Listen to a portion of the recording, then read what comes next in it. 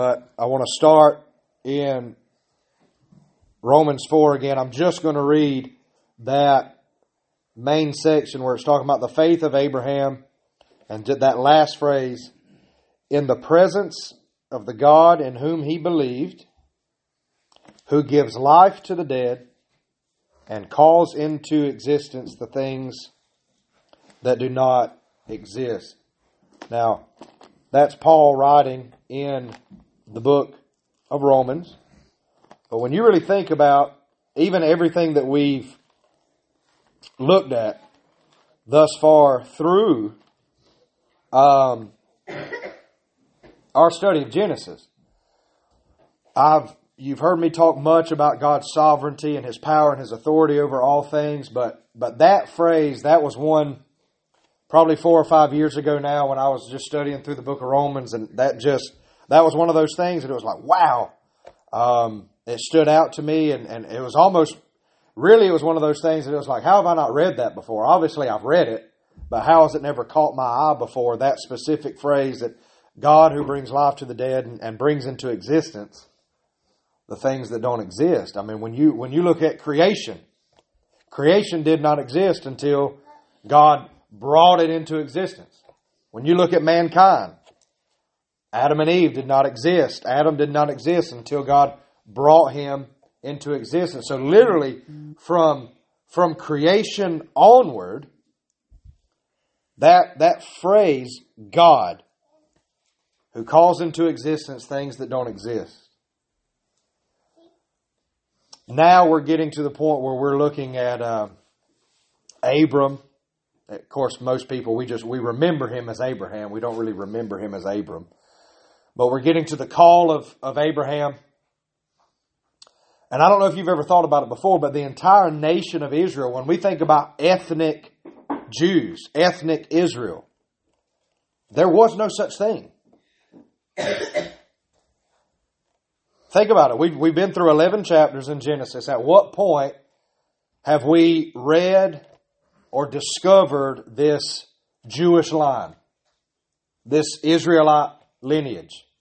It doesn't exist until God calls Abraham.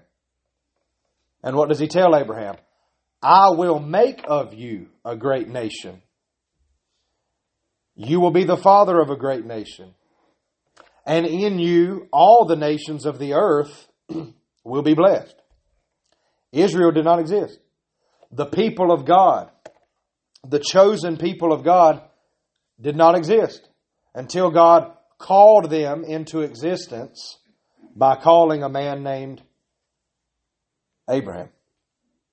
Now, in Joshua 24, we actually read, and this is significant. I want to point this out. In Joshua 24, when Joshua gathers the people together to remind them of the one true God, something important about Abraham's upbringing is mentioned here. Joshua 24, verse 1, Joshua gathered all the tribes of Israel to Shechem and summoned the elders, the heads, the judges, the officers of Israel, and they presented themselves before God. And Joshua said to all the people, thus says the Lord, the God of Israel, long ago, your fathers lived beyond the Euphrates. Terah, the father of Abraham and Nahor, and they served other gods. Then I took your father Abraham from beyond the river and led him through all the land of Canaan and made his offspring many.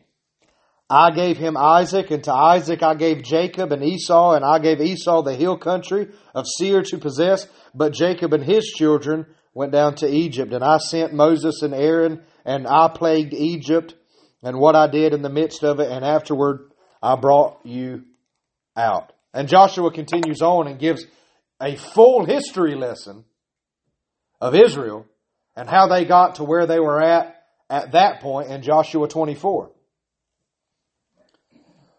But what I want to hone in on, before we even dive into Abraham, Joshua says that Terah and Abraham and Nahor, they worshipped other gods.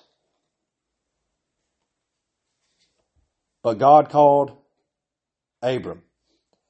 Had God God never called Abram, had God never chosen to make a people for His own possession, the nation of Israel would not exist. Therefore, all of the promises to Abraham, including the promise that in you shall all the nations of the earth be blessed, none of those promises would have come to fruition because the promises wouldn't exist had there never been a call of Abram, had God never chosen to make a people for His own possession. And think about what we've studied up to this point. Last week, when I did all of the reminders from Genesis that things that we've studied so far, we looked at God's track record, so to speak, His sovereignty, the things that He's achieved, His goodness, His mercy, but also His justice and His wrath. And when we looked at man's track record, did we come to the conclusion that man has a stellar track record? Or did we come to the conclusion that man has a pretty corrupt track record just through the first 11 chapters of Genesis? After all, after the flood came and God gave His promise that never again will I destroy the world with a flood, how did mankind respond? With overwhelming worship of God? With overwhelming obedience to God? No, they said, hey, let's have a great city with a tower and let's all stay right here even though God said disperse and fill the earth. One thing is very, very clear. Mankind is corrupt and sinful and deserving of the wrath of God.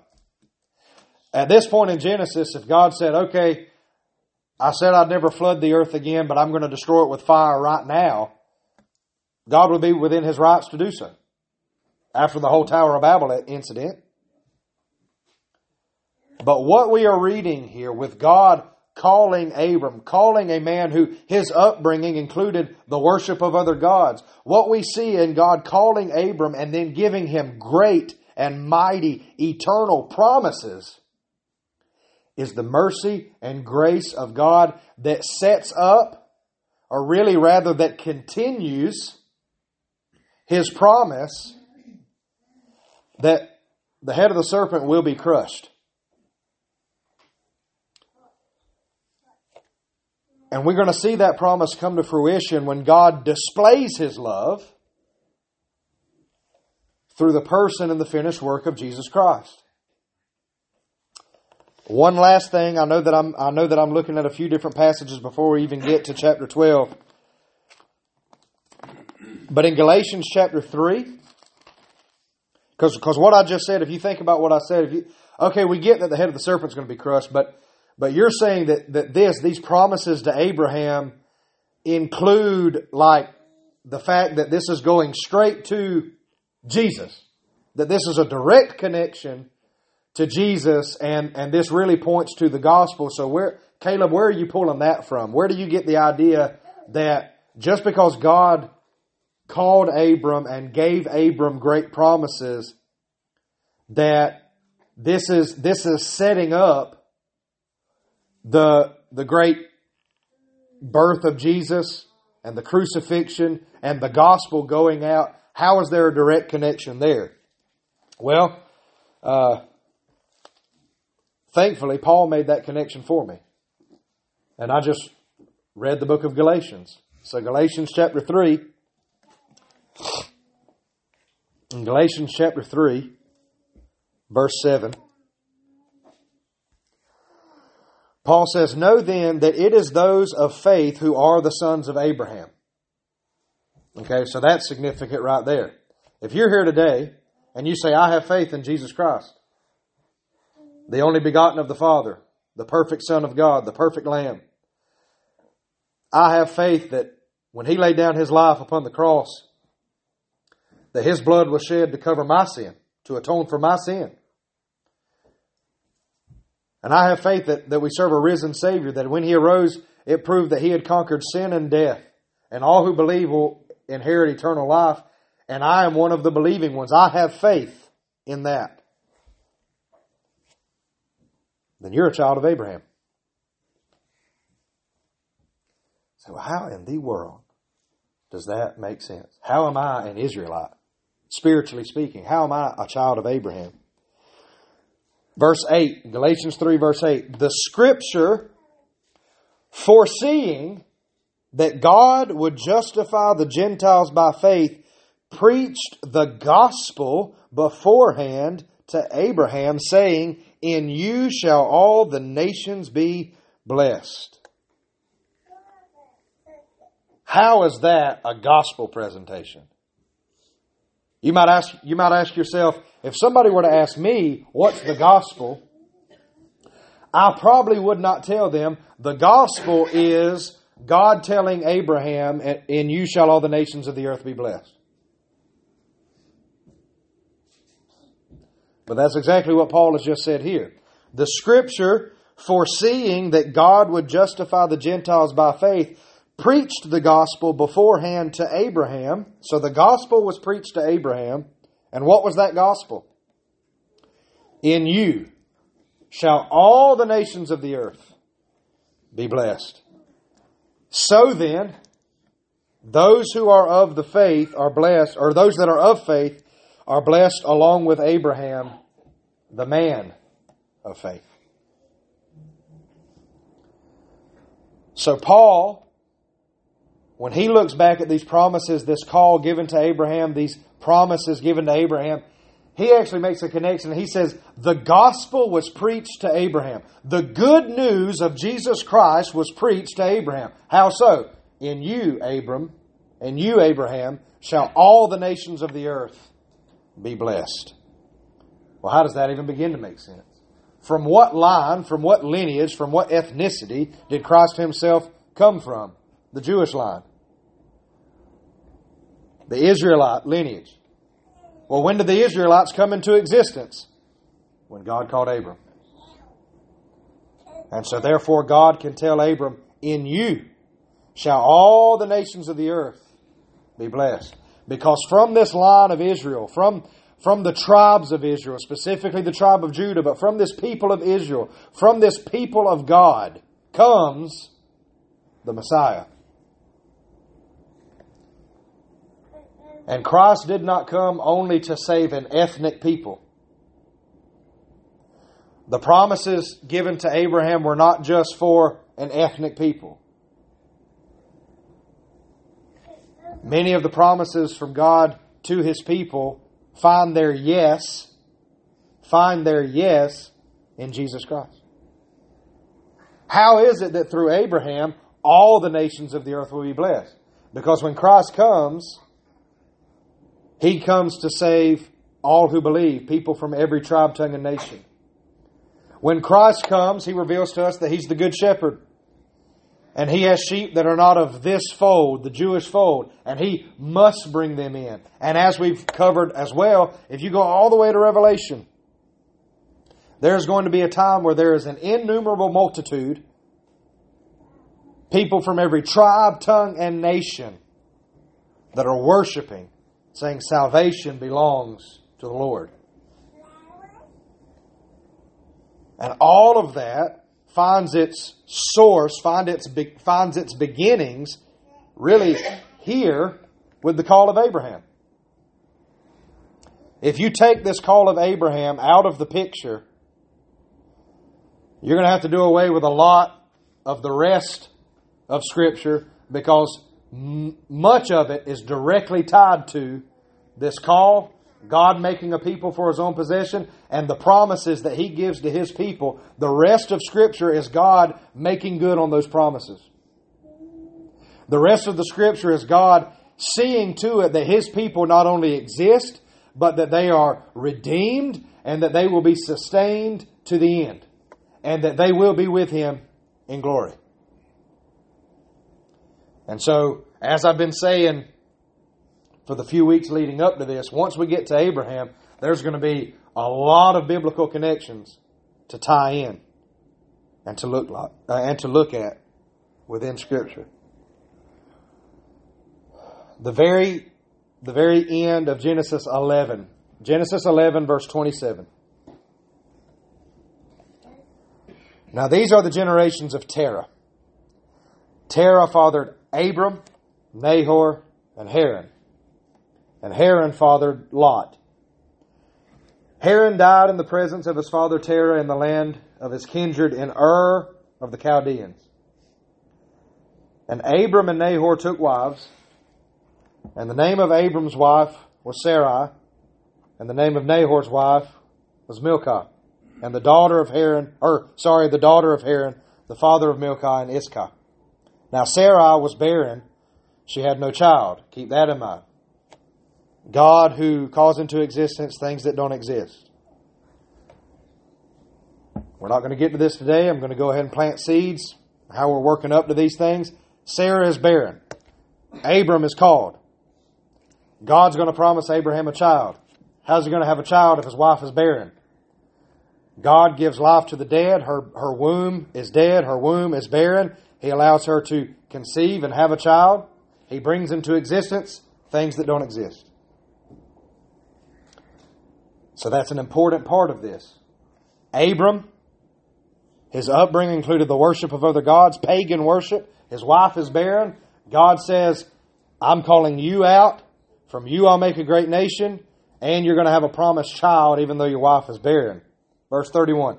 Terah took Abram his son, and Lot the son of Haran his grandson, and Sarai his daughter-in-law, his son Abram's wife, and they went forth together from Ur of the Chaldeans to go into the land of Canaan.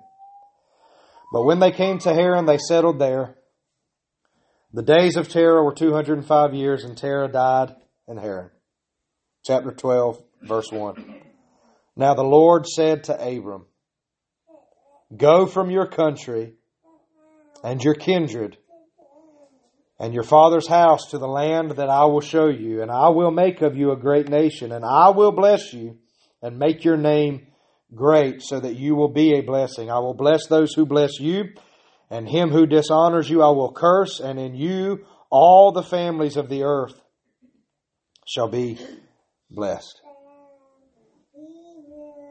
All the families of the earth. Again, how is it that through Abraham all the families of the earth will be blessed? There is a coming Messiah. There is Jesus Christ, the one who will crush the head of the serpent. So we have this promise here, and this promise here is directly connected to the promise given in Genesis 3:15 that the head of the serpent would be crushed.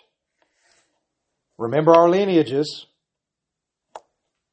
Line of Cain, line of Abel, or not the line of Abel, line of Cain. He killed Abel. But then there is Seth, the line of Seth. From that we have Noah. Then we have Noah and his 3 sons. One of the sons, his lineage is cursed, Canaan. Then you have Shem and Japheth.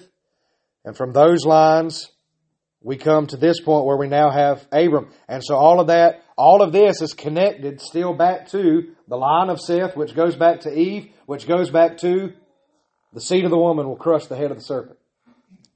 All of this is connected. All of this is the great unfolding of God's plan of redemption for His people.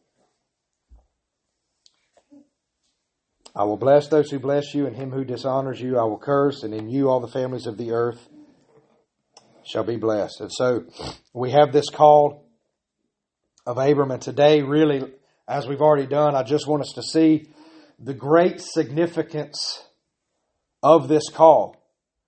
Was God compelled to call Abraham? Did God have to call Abraham? No, not in the sense that Abraham deserved to be called or that mankind even deserved to be saved. That mankind deserved for God to choose a people for His own possession. No, God was not compelled to do it in that way. However, you could say God was compelled to do it because of God Himself. When God gives a promise, He makes good on that promise. When God gives His word, He will fulfill His word. This, the calling of Abram, is God still fulfilling and carrying out the plan that He has to crush the head of the serpent. To have a people for His own possession. And ultimately to give Christ preeminence in all things. Let us not forget that. From Ephesians 1 and Colossians 1, we know that one of the great mysteries that was revealed was that it is the will of the Father that Christ the Son have preeminence in all things, that all things, things in heaven and things on earth, be united in Christ. And so now, right now, we're studying literally the birth of Israel as a nation. But as we study this call of Abraham, and as we go through the birth of Israel, and as we go through the history of Israel, know that every last bit of it is connected to God's original words and promises that we read in the opening chapters of Genesis. That all of this is connected back to the promise that the head of the serpent will be crushed. And the plan has always been for Jesus Christ, the Son of God, to be the serpent crusher, the snake crusher, if you will. The Savior, the Redeemer. That has always been the plan and the will of God. So when we read about the flood, when we read about Noah, when we read about the whole population of the earth coming from Shem, Ham, and Japheth and their wives, when we read about the call of Abraham, the Tower of Babel first, and then the confusion of the languages, and we read about the call of Abraham, all of that is connected to the opening chapters of Genesis. And so is the rest of Scripture. As I've been saying time and time again, Genesis is not just the beginnings of Israel. It's not just the beginnings of the world. Like, Genesis, that's just how the earth was created, where man came from, and then Israel begins. And so Genesis and the whole Old Testament is just all about the Jewish people and how God worked with the Jewish people. No. Genesis is the beginnings of everything, including the promises of God, the workings of God, how the holy God of all creation interacts with His creation. It all finds its source in Genesis. If we as believers can study, and if God in His mercy allows us to grasp these deep eternal truths and these promises from the book of Genesis, I can guarantee you that as you read through the rest of Scripture, probably even many of the passages that have made you scratch your head in the past and think, what does this mean? When we read it with the understanding that Genesis is the bedrock, Genesis is the foundation for all of this that comes after, things will start to fall in place, if you will. And we'll start to understand the promises of God with greater clarity. We'll start to understand the faithfulness of God with greater clarity. So, to summarize what we've talked about up to this point and things I really want us to see with Abram here, pagan worship was his upbringing.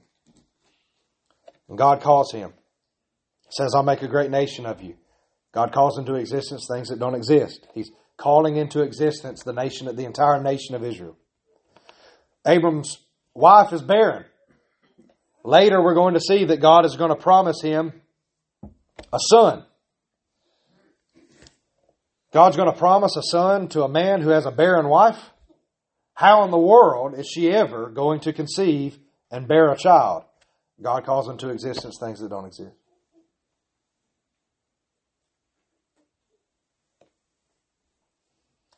Abraham is going to fall and falter in his faith numerous times.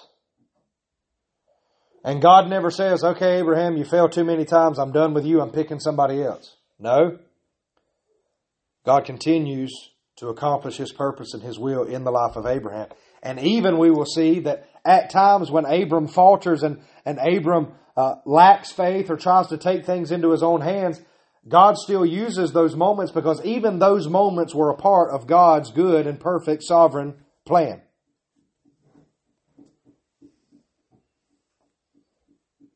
As we read about Abraham and Israel, but as we read about Abraham and the promises given to him and his people, understand this. We are literally reading our own history. You say, well, now wait, Caleb, that doesn't make sense. I'm not of Jewish descent. I don't have any Jewish blood in me that I'm aware of. So how in the world are we reading our own history? This is a history of how God's people came into existence. Are you a child of God? then we're reading and studying our own history. To drive that point home even further, what did we read from Galatians chapter 3? The Apostle Paul himself says, those that are of the faith are the children of Abraham, are the descendants of Abraham. And we as Christians have to have a firm confidence in that look, when we read these great promises, as far as the spiritual promises, the promises of life, the promise of redemption, these things that we read that are to Israel in the Old Testament and to Abraham, we, through faith, are the recipients of those promises. And we ought to rejoice in that. When God told Abram, in you shall all the nations of the earth be blessed, or in you shall all the families of the earth be blessed, hello, that's us. We are living proof that what God told to Abraham was the truth. Have we not been blessed? Have we not received life through the person of Jesus Christ and the work of Jesus Christ? Have we not received eternal life through Jesus Christ the Son?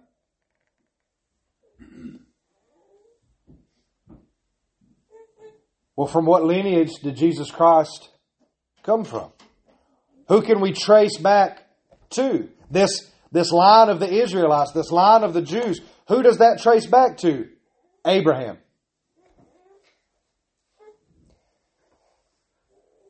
All of us here today that can say we are saved, we are the children of God, we are living proof that what we just read here in Genesis 12 is the truth. And that because God called a man named Abraham, every tribe, tongue, and nation is blessed because people from every tribe, tongue, and nation have been called and have been saved by the mercy and grace of God that comes through Jesus Christ, the Son. The promised Son. The promised one of God. And I know that many of us, we've probably never considered or never seen or never connected all of these truths all throughout Scripture just when we're reading the first 15 to 20 chapters of Genesis. Because sadly, many of us,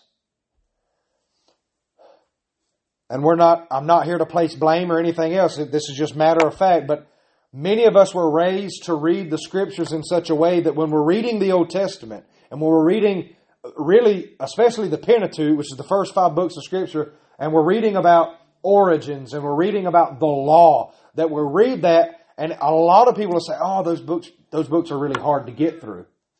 Those books are really difficult to get through. Of course, we have the creation account, and then in Exodus we have, the Exodus, and that's really exciting. But all of that stuff in between with the genealogies, and this person begat this person, and then they moved here, and then from here they moved here, and then all of that stuff, if we're honest, all of that stuff is pretty boring, and it's hard to get through. And so a lot of us are trained and taught to read the Scripture in such a way that when we look at Genesis and we look at the Old Testament as a whole, that really doesn't apply directly to us. Yeah, we need to know the history. Yeah, we need to know the stuff that happened in the Old Testament. But it's really, most of the New Testament stuff, that's the stuff we really need to know, because that's what applies directly to us. So we start to look at the Old Testament really just as like a history textbook. And we read these things like, okay, well, God did this, and God did this, and God did that. Oh, here's the law. And tragically, sometimes what happens is people sometimes do get kind of enamored with the Old Testament. They say, oh, well, here's all these rules. Well, we're not following these rules today. I think we ought to still be following these rules today. And then that leads to great confusion. It's like, well, the Old Testament isn't really for us, but there is all these rules. And I feel like if God gave rules and God gave laws, we should still be practicing them today. And that leads to the problem of we don't really connect the New Testament and the Old Testament. In our minds, sometimes we kind of keep them separated. Old Testament, Jewish people, the law, history. New Testament, church. Well, that's us. New Testament, there's a lot more exciting stuff. All of those letters are easier to read, and they're a lot shorter. Whew! right? You don't have any of those books in the New Testament that are like 50 and 60 chapters, so that's good. The New Testament is a lot easier to read. And so we end up disconnecting. Well, as we've seen, just from the few minutes that we've had together this morning, we must not disconnect. The Old Testament is not just history, law, origins, or anything else.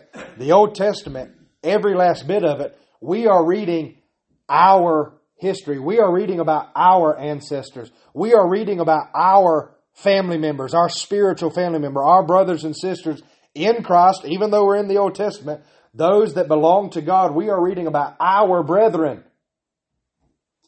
It is so very applicable to us today. It is directly applicable to us today because we're literally reading our history. If we claim to be the people of God, here in Genesis 12, we're literally reading the very beginnings of God's chosen people, God's precious possession, starting with the call of Abraham and calling him out and saying that I will give you a land, I will make you the father of a great nation, and in you shall all the families of the earth be blessed. And again, if Paul himself in the New Testament says that those that are of the faith are the children of Abraham, then anybody who tries to make an argument, no, all of that stuff with Abraham, all that stuff with Israel, that's not really directly tied to us. Well, you're going to need to take that up with the Apostle Paul, which ultimately means you have to take that up with God because you're not in agreement with God and His interpretation of His own promises.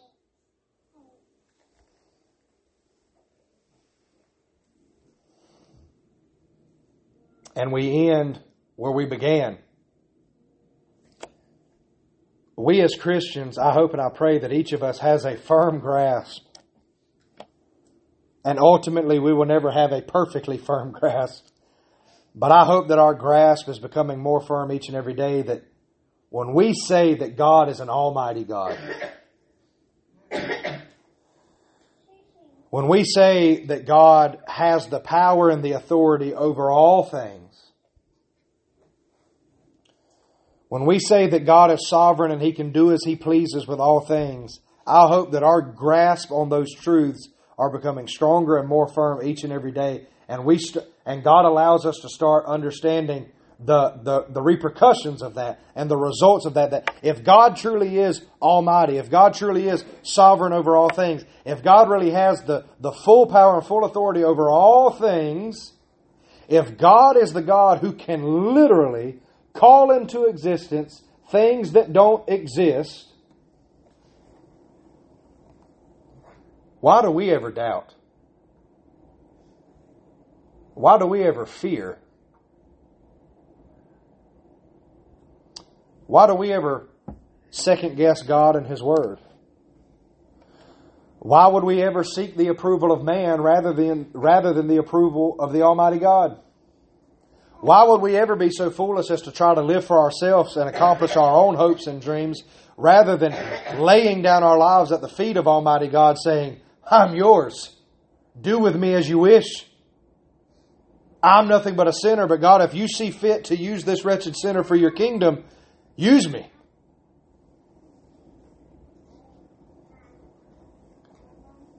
The Almighty Holy God of all creation, rather than pouring out His judgment in an instant and destroying all of mankind, destroying the entire creation, preserves mankind through Noah and his sons. And now we see that He is going to call out and preserve a people for His own possession. Think about that. A holy God says that I'm going to have a people for my own possession, and those people are going to be made up of sinful mankind. Rebels against me. My enemies, I'm going to make them my beloved. And the way that that is accomplished is through the precious and perfect blood of His Son, Jesus Christ. And the setting in motion of the birth of Jesus Christ is directly connected with the call of Abraham when the gospel is preached to Abraham and it is said, "In you shall all the families of the earth be blessed."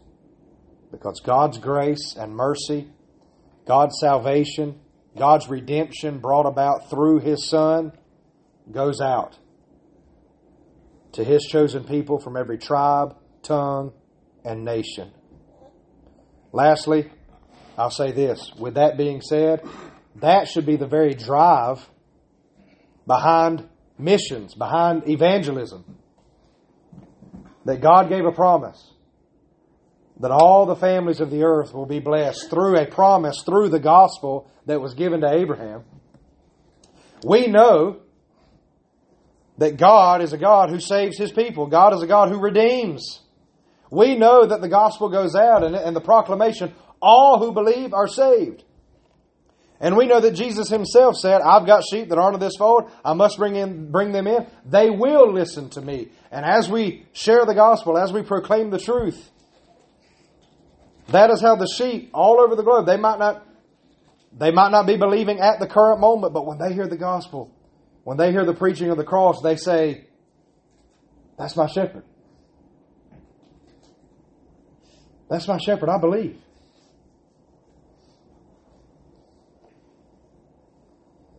So I hope and I pray that even just as we read, I think that was maybe 3 or 4 verses that we covered today in Genesis 12. But as we're just getting started in the life of Abraham, right out of the gate, we see that Paul makes a connection in Galatians that we just read the gospel from Genesis 12. And if any of us have ever struggled to understand, how does the Old Testament apply to me? How does Genesis apply to me, a modern day believer who's alive in 2023? How does this apply directly to me? Does the gospel apply to you?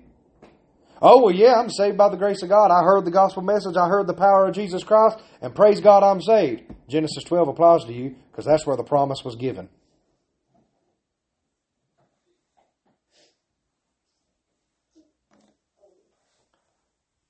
I pray that as we go through this study, that each and every week we grow in our understanding of God's faithfulness, God's grace, and God's mercy. He's the one who gives the promises. He's the one who chooses to save. If God never chose to save, if God never chose a people for His own possession, there would be no people saved by the grace of God.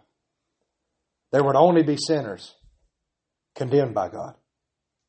And I pray we grow in our understanding of that each and every day, that it is God who is merciful, God who is gracious. It is God who called Abram out and said, "This is what's going to happen. These are my promises." And it is God who fulfills those promises and brings those promises to fruition. And it is because God is a God who is faithful and keeps His word that we can even be here this morning worshiping Him for what great things He has done through His Son, Jesus Christ. So I pray that we see those connections. I pray that we're excited. I pray that we have a greater zeal and desire to study the Word and know our great and good Father. And I pray that we have a greater zeal to share with the lost that are all around us. Let's close in a word of prayer.